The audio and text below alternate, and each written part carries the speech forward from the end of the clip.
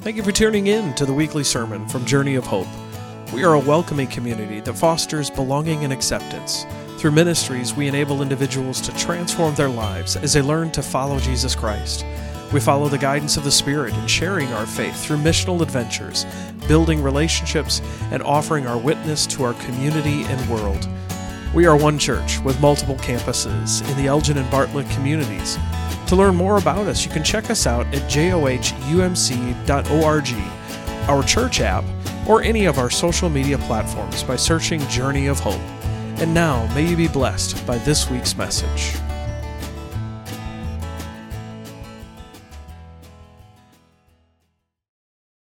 First reading is from Luke chapter 5, verses 1 through 11.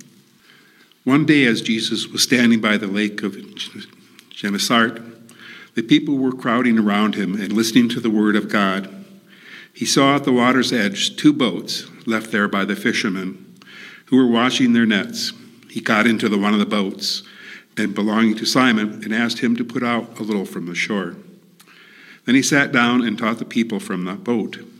When he had finished speaking, he said to Simon, "Put out into deep water and let down the nets for a catch." Simon answered, "Master, we've worked hard all night and haven't caught anything. But because you say so, I will let down the nets." When they had done so, they caught such a large number of fish that their nets began to break.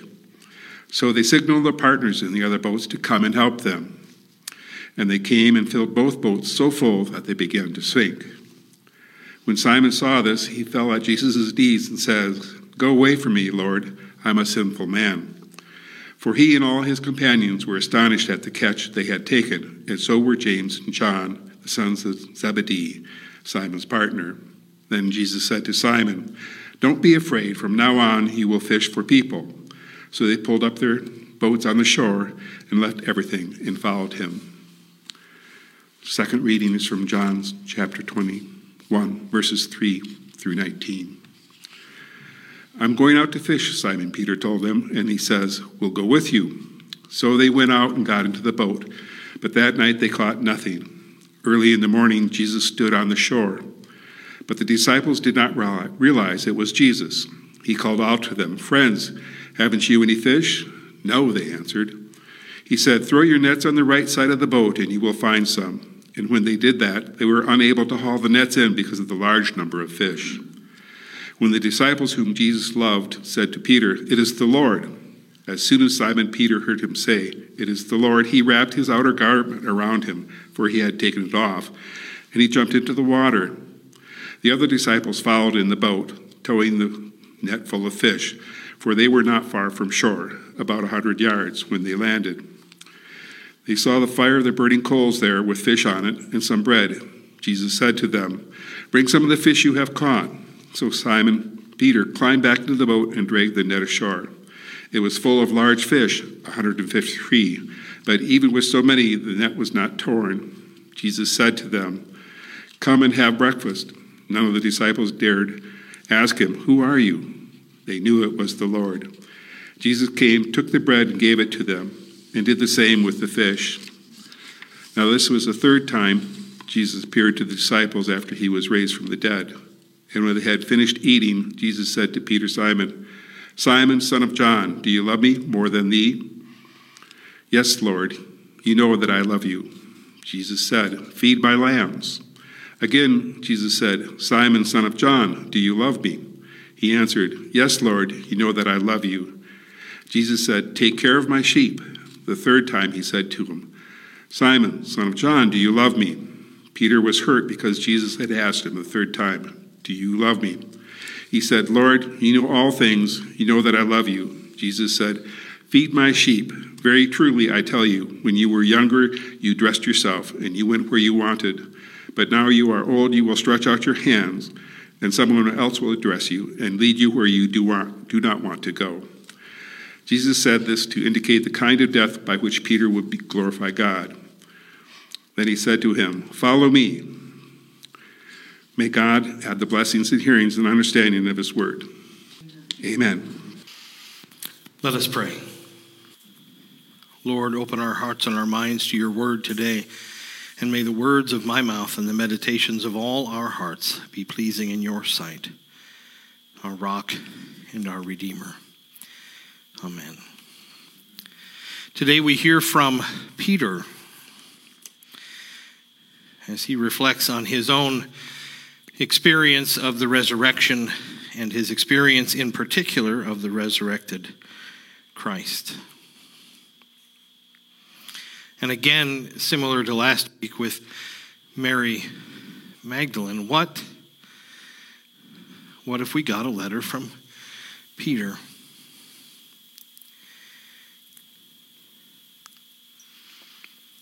To Journey of Hope and Elgin and Bartlett, grace to you and peace in the name of our Lord and Savior, Jesus Christ. Peter writes to us, by now you have heard of me as one of Jesus' disciples, and not everything you've heard about me is fantastic. I am Peter, the one that Jesus at one point said, "Get behind me, Satan," when I tried to tell Jesus how to do something or why to do something. I'm Peter, the one that you heard sat around a fire in the high priest's courtyard and denied Jesus 3 times. Jesus had even told me I would do this, and at the time I said, no, never. It can't be so. And Jesus said that time, before the cock would crow 3 times, I would deny him. And sure enough, I said no. And I didn't even realize in the midst of denying Jesus I was doing it. And then the cock crowed, and all of a sudden I realized I had done exactly what Jesus said I would do. And I had denied him.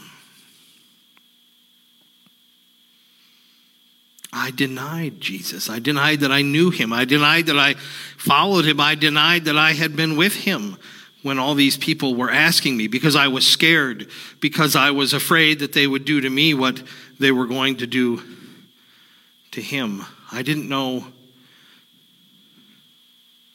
that I was even saying no until I had said no 3 times.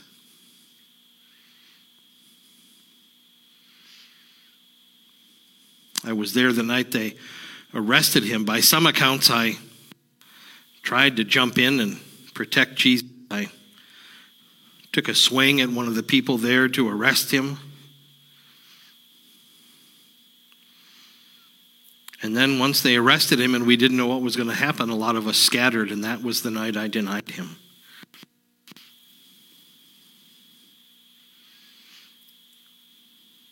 Some of us watched as he carried the cross. Some of us hid in the crowd because we didn't want to be right out in the open, because we were afraid maybe they would grab us too. Maybe our fate would become the same that we saw them doing to Jesus. I know Mary, Jesus' mother, and Mary Magdalene, who had been a follower right there with John, were at the cross while the rest of us hid and scattered.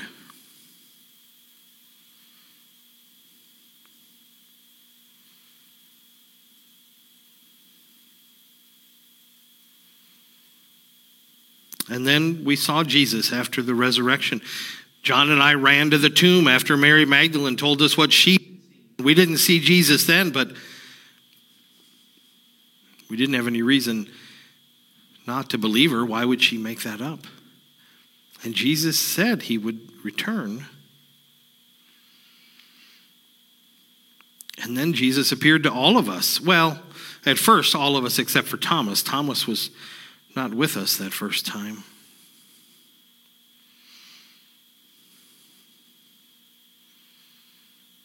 And by then, we were so caught up in the resurrection that I'd kind of started to forget all the ways I had failed, the times I had denied Jesus, and the other ways that I had screwed up. And I was hopeful that maybe I'd finally get a chance to get it right. Maybe I'd finally get a chance to be a better follower, a better disciple of Jesus. And then there was that morning. We had been fishing all night. We'd had the boats out. We had thrown the nets in every direction we could. We had changed the boats' positions on the lake, and we just could not catch anything. Which, to some fishermen, it wouldn't bother them so much to have a catchless adventure out for fish, but we needed the fish for food. We needed the fish to sell, to have the money to sustain our families and to keep the community going.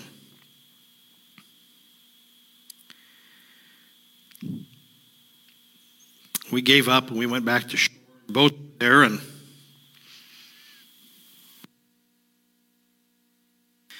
so we gave it a shot again. I said, you know what, I'm going to go out and fish. And the disciples said, well, we'll go with you. And they went out. They caught nothing. And early that morning, Jesus was on the shore. We didn't know it was Jesus. We couldn't tell. I don't know if it was because it was foggy or we were distracted or we were frustrated. It was kind of like what Mary Magdalene told us. She didn't recognize him in the garden right away by the tomb. Anyways, this man, who we didn't know at the time was Jesus, yelled, friends, have you caught any fish? And we said, no, we haven't caught anything. And this, I don't know, this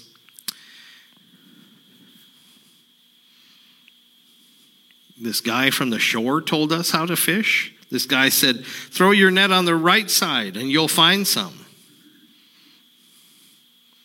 You folks today have what you call your armchair quarterbacks. Well, this was the seashore fisherman hollering at us to drop our nets again. So we thought, oh, well, it's not going to hurt anything, but what does he know? All right, fine. So we dropped our nets in on the right side, and all of a sudden, when we did, we had so many fish we couldn't believe it.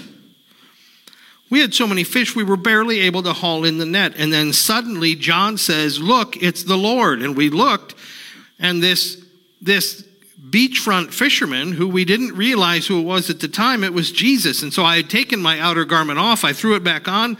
I didn't wait. They were pulling in the load. I should have stayed to help. I jumped in just to go and see the Lord. And so they brought the boat in and they brought the fish in, and then it hit me. Have you ever been anywhere where all of a sudden you smell something, and all of a sudden you're taken back in time and to a different place, and it's not always a good thing, because as soon as I got to the shore, as soon as I got near to Jesus, I could smell the scent from the fire. It was a charcoal fire.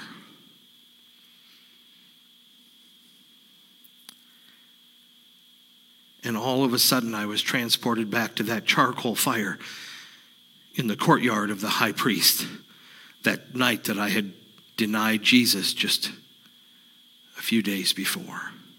Here I thought I had finally maybe put it behind me. Here I was finally looking forward. Here we were in the midst of this resurrection that we still didn't fully understand. And yet in a moment, because I took a whiff and I smelled that charcoal fire, I was right back to being the schmuck, failed disciple that I had been that night in the high priest's courtyard when I denied Jesus.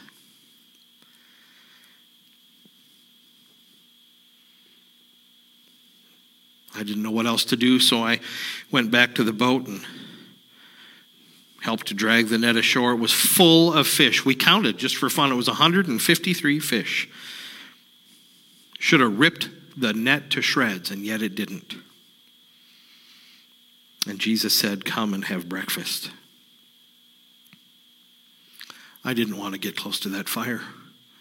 I couldn't stand to smell that charcoal fire, because it just reminded me again and again of how I had failed Jesus, how I had denied Jesus, and how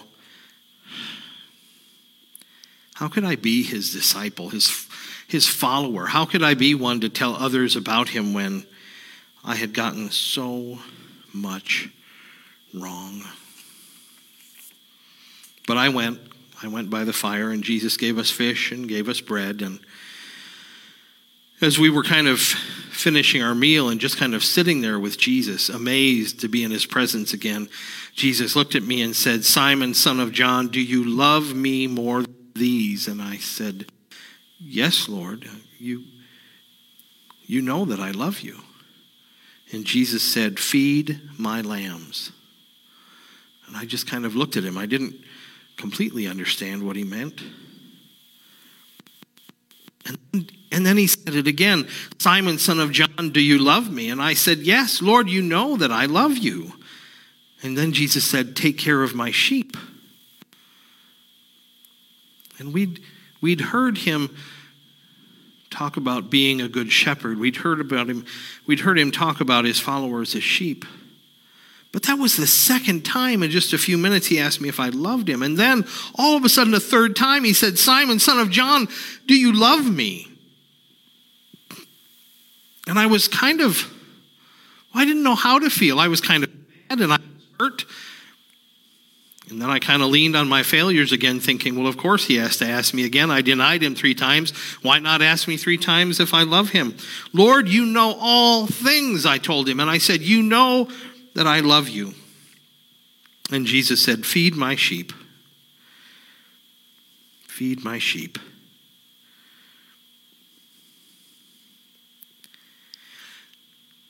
And then all of a sudden, something dawned on me. Jesus wasn't really questioning my love for him. He wasn't questioning my desire to serve him, to be a follower of Jesus, to be a disciple. He wasn't questioning my desire to tell other people about him. All of a sudden, Jesus was saying, "It's okay. You are still my beloved child. You are still my disciple and my follower, and you are still going to tell people everything that I have taught you. Don't worry about what is in the past. As much as you tell me you love me, I believe you, and I know it's true, and I love you. And you are going to follow me, and you are going to serve me, and it's not going to be easy. But you are my beloved child. You are one of my beloved disciples. Just because things haven't gone perfect up to now, just because one night, 3 times you denied me, doesn't mean I don't still believe in you.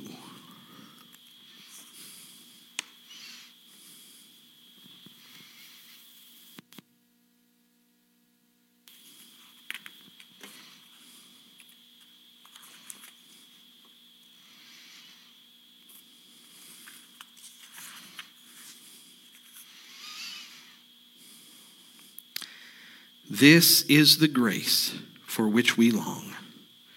In the presence of the resurrected Jesus, we are more than the sum of our past betrayals. We are more than the problems we create. The power of the resurrection is in the new life that it offers. Its power is in what it has overcome. Jesus promised me, Peter. One time, Jesus even said, "This is Peter," and he used a different translation of my name, Petros, the rock, on whom I will build my church. If Jesus can use me, someone who denied him, someone whom Jesus looked at once and said, "Satan, get behind me." If Jesus can use me, there is hope in the resurrection for all of us, no matter what we carry with us. One of the things I think that many of us and many people in the world battle and fight against and struggle against, almost one of the most powerful negative voices in our lives sometimes can be our very own voice that says, "I'm not good enough. I'm not strong enough. Why would God use me?" Not just because I'm a sinner, not just because I struggle with what I can and can't accomplish, but me. Somewhere on the internet, the source of all good news, I've seen some different little quotes and things.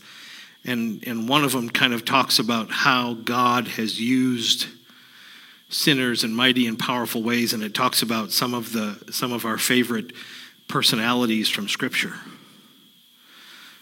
Someone like David, who was an adulterer and a murderer, is used in mighty ways. Someone like Moses, other folks. And if we will just submit ourselves to God, seeking God's love and grace and mercy and forgiveness, here I am, Lord. Crazy, think it is. Send me. Here I am. Send me. Please stand and join together as we sing our closing.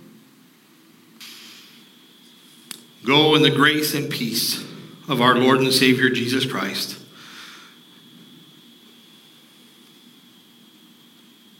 The love of the Father Almighty, the fellowship, the communion, and the power of the Holy Spirit this day and forevermore. Amen.